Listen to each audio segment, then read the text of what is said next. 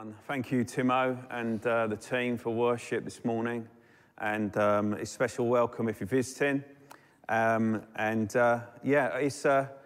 It's good to be able to come and share. I've been going through a little bit of a series recently.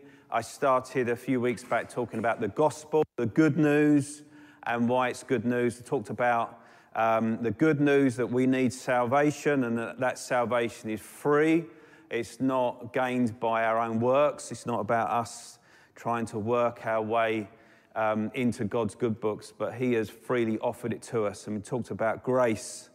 It's not about being good and working our way up. And I talked last week about the invitation of love and about how God has invited us into His love. And the good news of the gospel is about love. It's not about fear. It's not about an angry God. It's about a God who loves and has always loved and has invited humanity into that loving relationship. So I want to continue on with that. And I want to ask this question. I want to answer this question this morning with this whole thought. What are we saved from? If we're saved, then we must be saved from something. Do I get an amen in the room? Thank you. You know, we can talk about grace and love. We can talk about how great, God is and how wonderful He's been in saving us. But if we don't ask the question, what are we saved from? Then in many respects, it's kind of like, well, what are we really talking about? And I'm going to read a lot from the Bible, and the verse will come up at the bottom, but the reference, but you can look these up.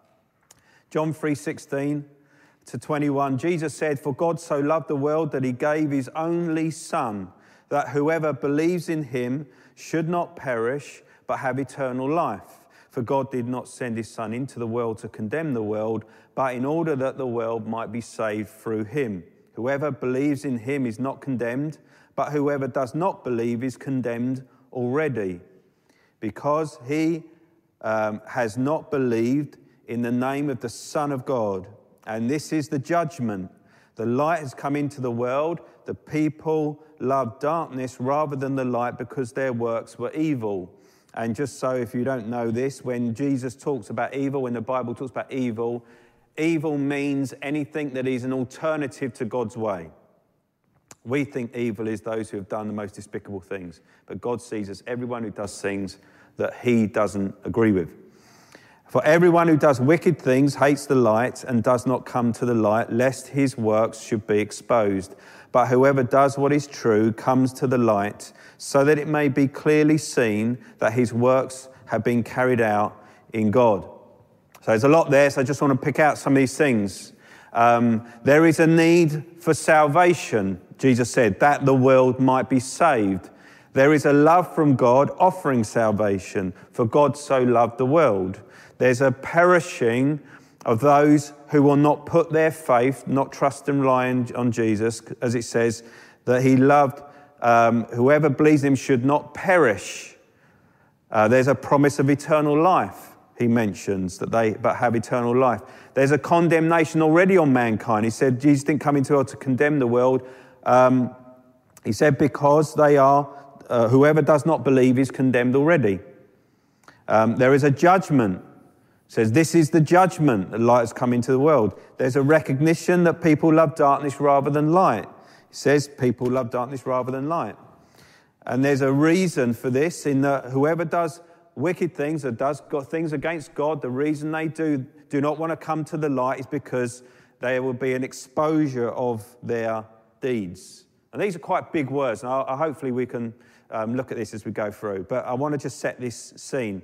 Ephesians chapter 2, 1-3 says, "And you were dead in your trespasses and sins, in which you once walked, following the course of this world, following the prince of the power of the air, the spirit that is now at work in the sons of disobedience, among whom we all once lived in the passions of our flesh, carrying out the desires of the body and the mind, and were by nature children of wrath like the rest of mankind.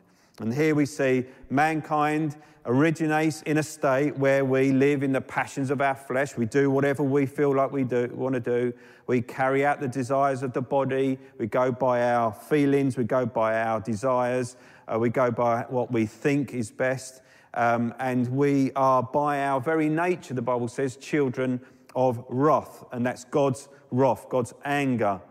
And so these are big words. These are kind of like quite, when we talk about grace, we talk about love, and then we talk about wrath God's anger. This starts to shake things up a bit. And it says we are objects of God's wrath because he has determined that our ways are evil. And so when you look at this, we need to understand that we have a need to be saved. Do you know that you need to be saved? And if we don't need to be saved, then where is the urgency of mission? Why do we tell people about Jesus? If we don't need to be saved, why are we here this morning? Or am I sharing this kind of stuff? And some might say, oh, well, it's not about being saved in the sense that it's about knowing Jesus, and that's 100% true. It's about knowing Jesus. And one question I could have for you if you are a believer is if I could prove to you this morning that it doesn't matter what you do in your life, anything goes, you can sin as much as you like, can do whatever, because at the end you will go to heaven anyway, would you still be a Christian? There's a question. Would you still live your life following Jesus, listening to Jesus, loving Jesus, serving Jesus? Would you still do that if you knew that it didn't matter what you did, you'd still go to heaven? So in a sense, in that, there's no urgency. In fact, if there was no need to to save people, then why would we share the gospel? Why would the Bible say, go into all the world and tell everyone about Jesus? In fact, we could stop there if that was the case, but I've got another 5 pages of notes. But the gospel says that we are separated from God. We are separated from God due to our own choices to live apart from him. And the Bible calls that sin. And it's a condition that we inherit from Adam, our first parent. And it is an affront to God. It's to deny the love and the glory of God. It is to hold God in contempt. It is to say that my way is the better way. And it says that everything that God has created for me, the air that I breathe, the food that I eat, the water that I drink, the life that gives me the ability to get up in the morning is to be used purely for my own selfish desires. That's what sin is. It's defiance of God and the expressed desire to live apart from him. Now, some people are doing that in ignorance, and some people are doing that willingly. There are some people that are not yet convinced that even God exists. There are some who have turned their back on God, knowing that he exists, and are suppressing the truth in their own hearts. But we don't realize the grace of God on mankind. We don't realize we breathe his air, we live. There is no life outside of God in the sense that we are able to live and breathe and wander around and have friendships and relationships. There is a grace of God. Food abounds, water to drink. With laws and governments, though they may not be perfect, they provide a place of relative safety.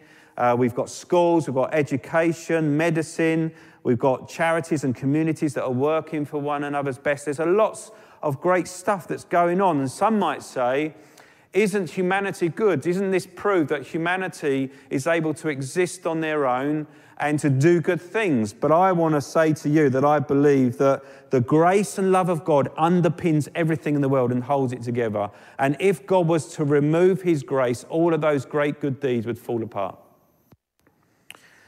In Matthew 5:45, he says this: he makes his sun rise on the evil and on the good, and sends rain on the just and on the unjust. It's just a picture of his grace. In Romans 2:4-5, it says this about us: presuming on the riches of his kindness and forbearance and patience, not knowing that God's kindness is meant to lead you to repentance, a turning from your selfishness to God, But because of your hard and impenitent heart, you are storing up wrath for yourselves on the day of wrath. God's righteous judgment will be revealed. God's wrath will be revealed, and has already been revealed in a sense when we look at the cross, the death of Jesus on the cross.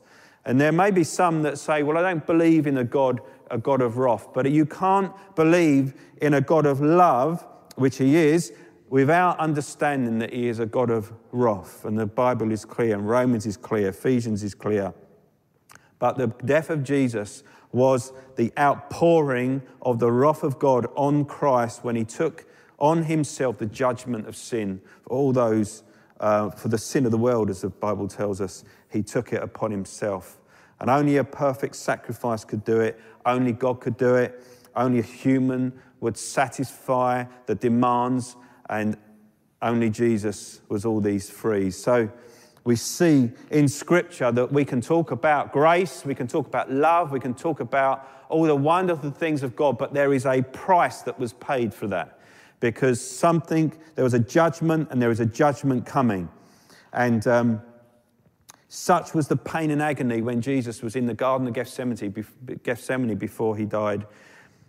Sweat drops of blood, this anguish, not because I believed that he was going to be crucified, the most brutal form of execution, but because he was going to take upon himself the wrath of God against sin. And he was going to bear it for me and for those who put their faith in him. So this great wrath of God against sin would take eternity to display itself. And here's a question. If God is so angry against sin, the wrath of God built up and filling up, and Jesus used this example, he said that he would drink the cup of his wrath. And that, imagine all the sin that's gone on in the world, that is being filled up to be poured out.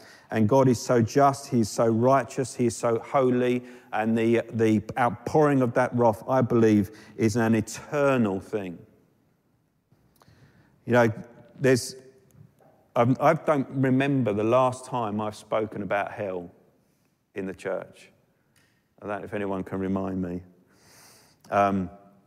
But hell is a place of eternal torment, and it makes me think the reason that it is everlasting, one is because we are everlasting beings, whether we live forever in Jesus or we are in an eternal place of torment, as Jesus speaks about this place called hell more than any other person who writes in the Bible or is recorded in the Bible.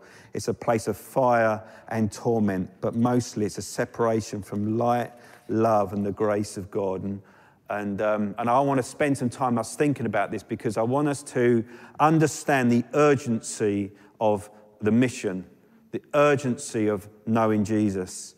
And we as the church need to understand that, as not let alone anyone else.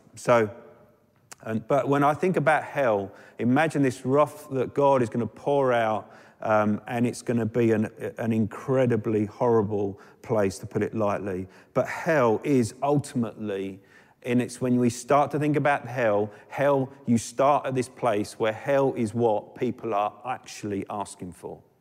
And I don't mean he was asking for it. I mean asking for a place. They want separation from God. They want to live by their own selfish ways. And that place, eventually, when God removes his grace upon the earth, when he comes to judge the world and remove that is what that place will be, a place where they are left to their own self, with no light, no peace, no joy, no love. An excruciating place, and that's the first thing. It's a place full of pain and regret. It's a burning fire, we read in Scripture. Hell is a place of judgment where the sentence for our sin is outworked, everlasting sentence and judgment. Hell is a place where the wrath of God is poured out on those who did not want Jesus to take it from them. And that's why we have to tell people, this is what Jesus did. He's taken the wrath of God off your shoulders, and you can come into that by faith and trust in him for it if you will turn and follow him. Hell comes from the word called Gehenna, which was a real place in Jerusalem. It was in this valley of Hinnom, it was called, and it was a garbage dump of the city of Jerusalem, and people would burn their rubbish there, and it would create such a stench. And it was also historically a place where there were child sacrifices. It was a known place of just stench and fire and hell. And Jesus would have been able to point to this place and talk about hell and say, look, there is a reality of hell. If you want to have a picture in your mind, you look at Gehenna. You look in the valley of Hinnom. And he pointed it, and there's this likeness. In Matthew, he talks about saints will depart from me, you cursed, into the eternal fire prepared for the devil and his angels. That's Matthew 25. 2 Thessalonians, Paul writes in 1:7-9, speaking about the return of Christ. The Lord Jesus is revealed from heaven with his mighty angels in flaming fire, inflicting vengeance on those who do not know God and on those who do not obey the gospel of our Lord Jesus. They will suffer the punishment of eternal destruction away from the presence of the Lord and from the glory of his might.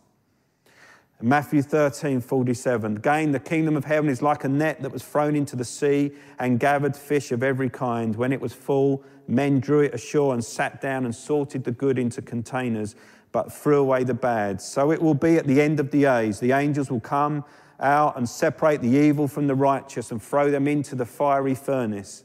In that place there will be weeping and gnashing of teeth. It talks about fiery furnace, and this place is not just a metaphor, a real frightening, horrible place. And my point this morning is not just to fear, but to show the reality of truth.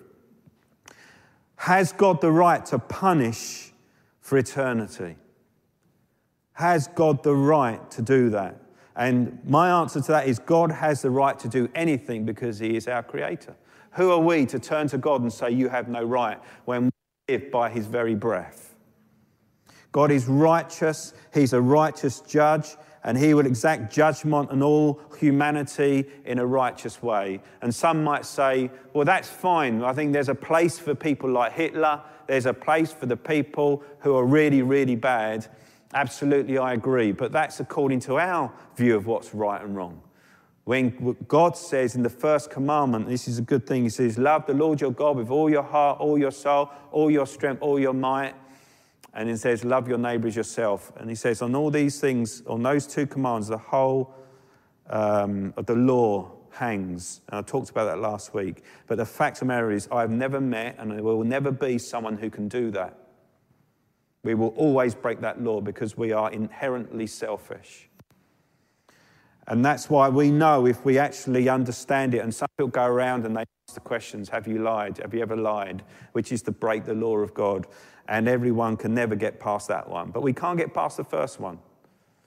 We need the grace of God. We need to give our hearts to Jesus who enables us. That's why the Christian message is not about being good. It's about believing in Jesus. And God is a righteous judge, and he will judge the world, and he will judge it according to his law. And there is none that will be able to argue against God, because fundamentally we will stand, as the scripture says, before God, and we will see ourselves as we truly are in the light of who he is, and we ourselves will say that I deserve hell. I believe that 100%. God will not have to persuade us. And the regret so many will have because they did not obey the good news of the gospel.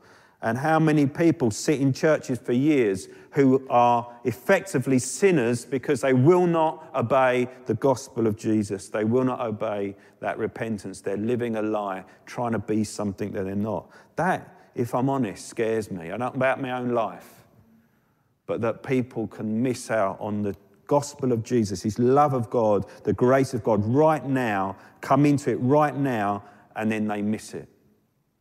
They stand before God. And there is none without excuse, the Bible tells us, Romans 1:18-24. The wrath of God is revealed from heaven against all ungodliness and unrighteousness of men who by their unrighteousness suppress the truth. And so many people suppress the truth. They know that God is real. But they're not following him because they're saying, one day I will follow. I grew up with many people who said to me, I know that God is real. One day I'll give my life to God, but I just want to live for a bit. And then whatever living is, because for some reason I feel like I've been living an adventure for the last 20, 30 years from when I became a Christian. It says, for what can be known about God is plain to them because God has shown it to them. His invisible attributes, namely his eternal power and divine nature, have been clearly perceived ever since the creation of the world in the things that have been made. So they are without excuse. For although they knew God, they did not honor him as God or give thanks to him, but they became futile in their thinking and their foolish hearts were darkened. Claiming to be wise, they became fools and exchanged the glory of the immortal God for images resembling mortal man and birds and animals and creeping things. And us in our Western society may not think that we have started to worship animals and so forth, but we worship all sorts of other things. But the biggest thing is, even now, maybe listen to this, there's someone who knows that God exists, but they have not sought out to know whether it's true. And sooner or later, they can miss the opportunity.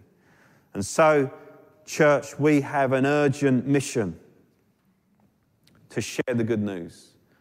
If we, the church, do not understand the gravity and the reality of hell, then how can we have the urgency to share and to step out of our comfort zones and to learn how we can share and to share our lives? Not just necessarily, I'm not saying necessarily to go out onto the street corners to shout, but even just to pray and to seek God, which we can talk about a bit later. But the message of God is not one of judgment, it's one of love and salvation, because as Jesus said in John 3:16, we are already condemned. Judgment is coming when God comes to wrap things up, but the good news of the gospel of grace is here, right here today. But many will not receive it because they love darkness rather than light. But God is moving, and God says things like this: no one comes to the Father lest the Father draw them. And some might focus on the first part of that, but the second part of that is more important, that God draws people to himself. God is drawing people.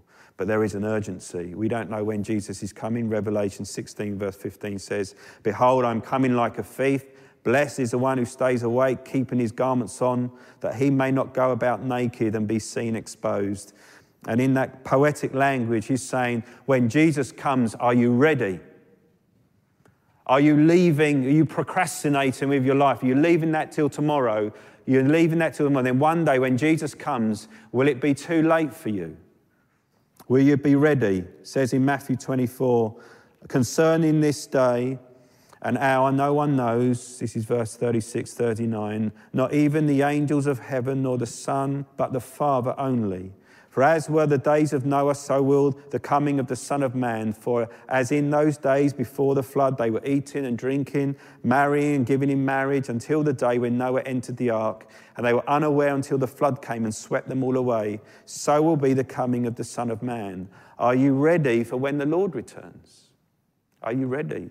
Are you ready, church, for when the Lord returns? That you know in confidence, we looked at this in 1 John, when he comes, will you be able to face him in confidence? When you hear that, well done, good and faithful servant, because we were responding to his heart to see many people come to know his love. And so there's an urgency. You know, some might be saying, if you're listening to this, well, if God so loved us, why does there need to be this judgment? You know, why can't God just forget it all? And this is the answer to that. In a sense, he has. But it's through one person that provision comes, Jesus Christ. You see, he can't just not deal with sin. He has to deal with sin. He is a righteous judge. And he's done the very best thing. He came, God, in Christ Jesus, to make the way that every sin, every bad deed, no matter what it is, can be wiped away. So in answer to that, it has done, but God cannot by being true to himself as a righteous judge, just let everyone in. Are you ready for the Lord's return? There was a story I always remember, a story of a man. It's a picture, saying this the other day actually. And it was snowing outside, and he was in his house, and he heard these little kittens meowing. And he looked out of his window, and he saw there was these small kittens in the snow. It was very cold, and they were cold, shivering. He thought, I'll go out and I'll bring them in. I'll put them by the fire, and I'll keep them nice and warm, etc. And he goes out, he sees them, but as he approaches them, they clearly are scared of him, and they run. But he's the one who wants to save them. But as he comes closer, they run away. So he has to be creative. And I really believe, as a church, we need to be creative because people won't listen. If we're just telling them stuff, we won't listen. And we need to be creative to see people saved. There is a time, maybe, we need to be led of the Spirit, but we need to be connecting with people. We need to be relating to people, loving, serving, demonstrating his love, sharing our testimony or sharing stories of Jesus, and in time preaching, praying, inviting, and leading people to Christ. See, the thought of hell should make us shudder, or it should make us pray more fervently. It should make us think of those, if not those just that we love, but those that we don't love, and think, what would it be like if we were in torment and I didn't tell them?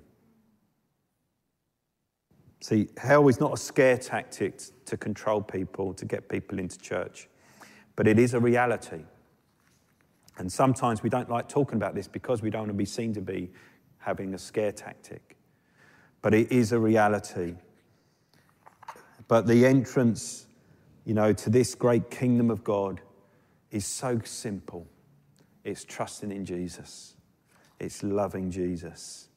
You see, if it was really about, to get in, you'll go to hell if you don't pay money into the church, if you don't give of your time, if you're not good enough, if you're not doing stuff for me, or if that was the case, then hell sounds a bit dodgy. But if it was, Jesus gave his life because he wants to invite us into his love, into his peace, into his joy. Man has gone their own way. Man deserves to be judged because of the decisions they've made, but he's going to overlook that by taking the punishment upon himself. He's made the way. You don't have to do it. He's done it. It's finished. All you have to do is turn and repent from your sin and come into Jesus. Hell sounds like, actually, I see where that fits now. And so as a church, we need to pray, and pray that God will move on people's hearts and draw them to himself. We need to be an example of Christ. We need to be intentionally sent people into this world to connect with people, love people practically, practicing our own story of God's grace, share what God is doing in our life, invite people into our lives, pray some more, and when you've done that, pray even more. But if you're watching this and you're thinking, well, this place sounds like a place I do not want to go, and I hope you come to that conclusion. But think about this, that there is a greater place right now where we can come into, and that's life with God. It's not about being a churchgoer, it's about being a friend of Jesus, a son, little s, of God, or a daughter of God, a friend of Jesus. What a wonderful thing, loved by God. And the way that we come in that, we have to start by asking forgiveness for our own sin and selfishness towards God. It's about turning and walking to him, towards him and his way. It's to make yourself right and asking Jesus to come into your life by the power of the Holy Spirit that enables us to know him and to live for him and to enjoy him, to be liberated in true freedom. Freedom from what everyone else thinks, freedom from all that drives this world, in this wrong idea of freedom and joys. You are released from that. You're released from all that's been done of you, in you or on you, or what you've done. You're released from it into a relationship with God. And I will pray as I finish now on that if there's anyone listening, I implore you to come into the things of Jesus, because he is wonderful. And it's not just to get a ticket out of heaven. That's a byproduct. Out of hell. That's a byproduct. So I'll end on this. It's not about being good, but being in relationship with Jesus, who will make us like himself. I'm going to pray, and then I'm going to finish with a song. I'm going to play, not sing. But let's just pray. Father, I want to thank you that you have made the way, Lord, out of a deserved eternal torment. Lord, and you did that for me. And I have always believed, Lord, if you can do that for me, you can do that for anyone. Lord, and I just want to pray, Father, that we, your church, would have a proper understanding of hell and the reality that every day people are being sent or people are lining up for hell. Lord, I just want to pray, Father, that you will come and move on this community around us, in our families, Lord, that you would draw people to yourself, show yourself to be alive. Lord, this great invitation of love, this wonderful grace, Lord, that people may come and know you and that they might be saved, Lord, saved from that place. Lord, I pray for anyone now who wants to know more of you, Lord, that you will come and make yourself known. Help them to know, Lord, what it means to turn from their sin, to be done with it, and to walk with you, to invite you into their hearts. Lord, and for anyone who wants to do that, I pray, Father, that you will come and meet them. And Lord, that you will help them to connect with other Christians, to learn what it means to know you more. Father, we just thank you for your great grace. Lord, give us a fire, Lord, in our own hearts, a desire, Lord, to share you with others. Help us, Lord, to do that. Help us to see the opportunities that you're bringing up. Help us to know the right time. Help us, Lord, with the right words. Lord, let us not overcomplicate it, Lord, or anything else. But, Lord, we just want to be led of you. So come and fill your church in Jesus' name. Amen.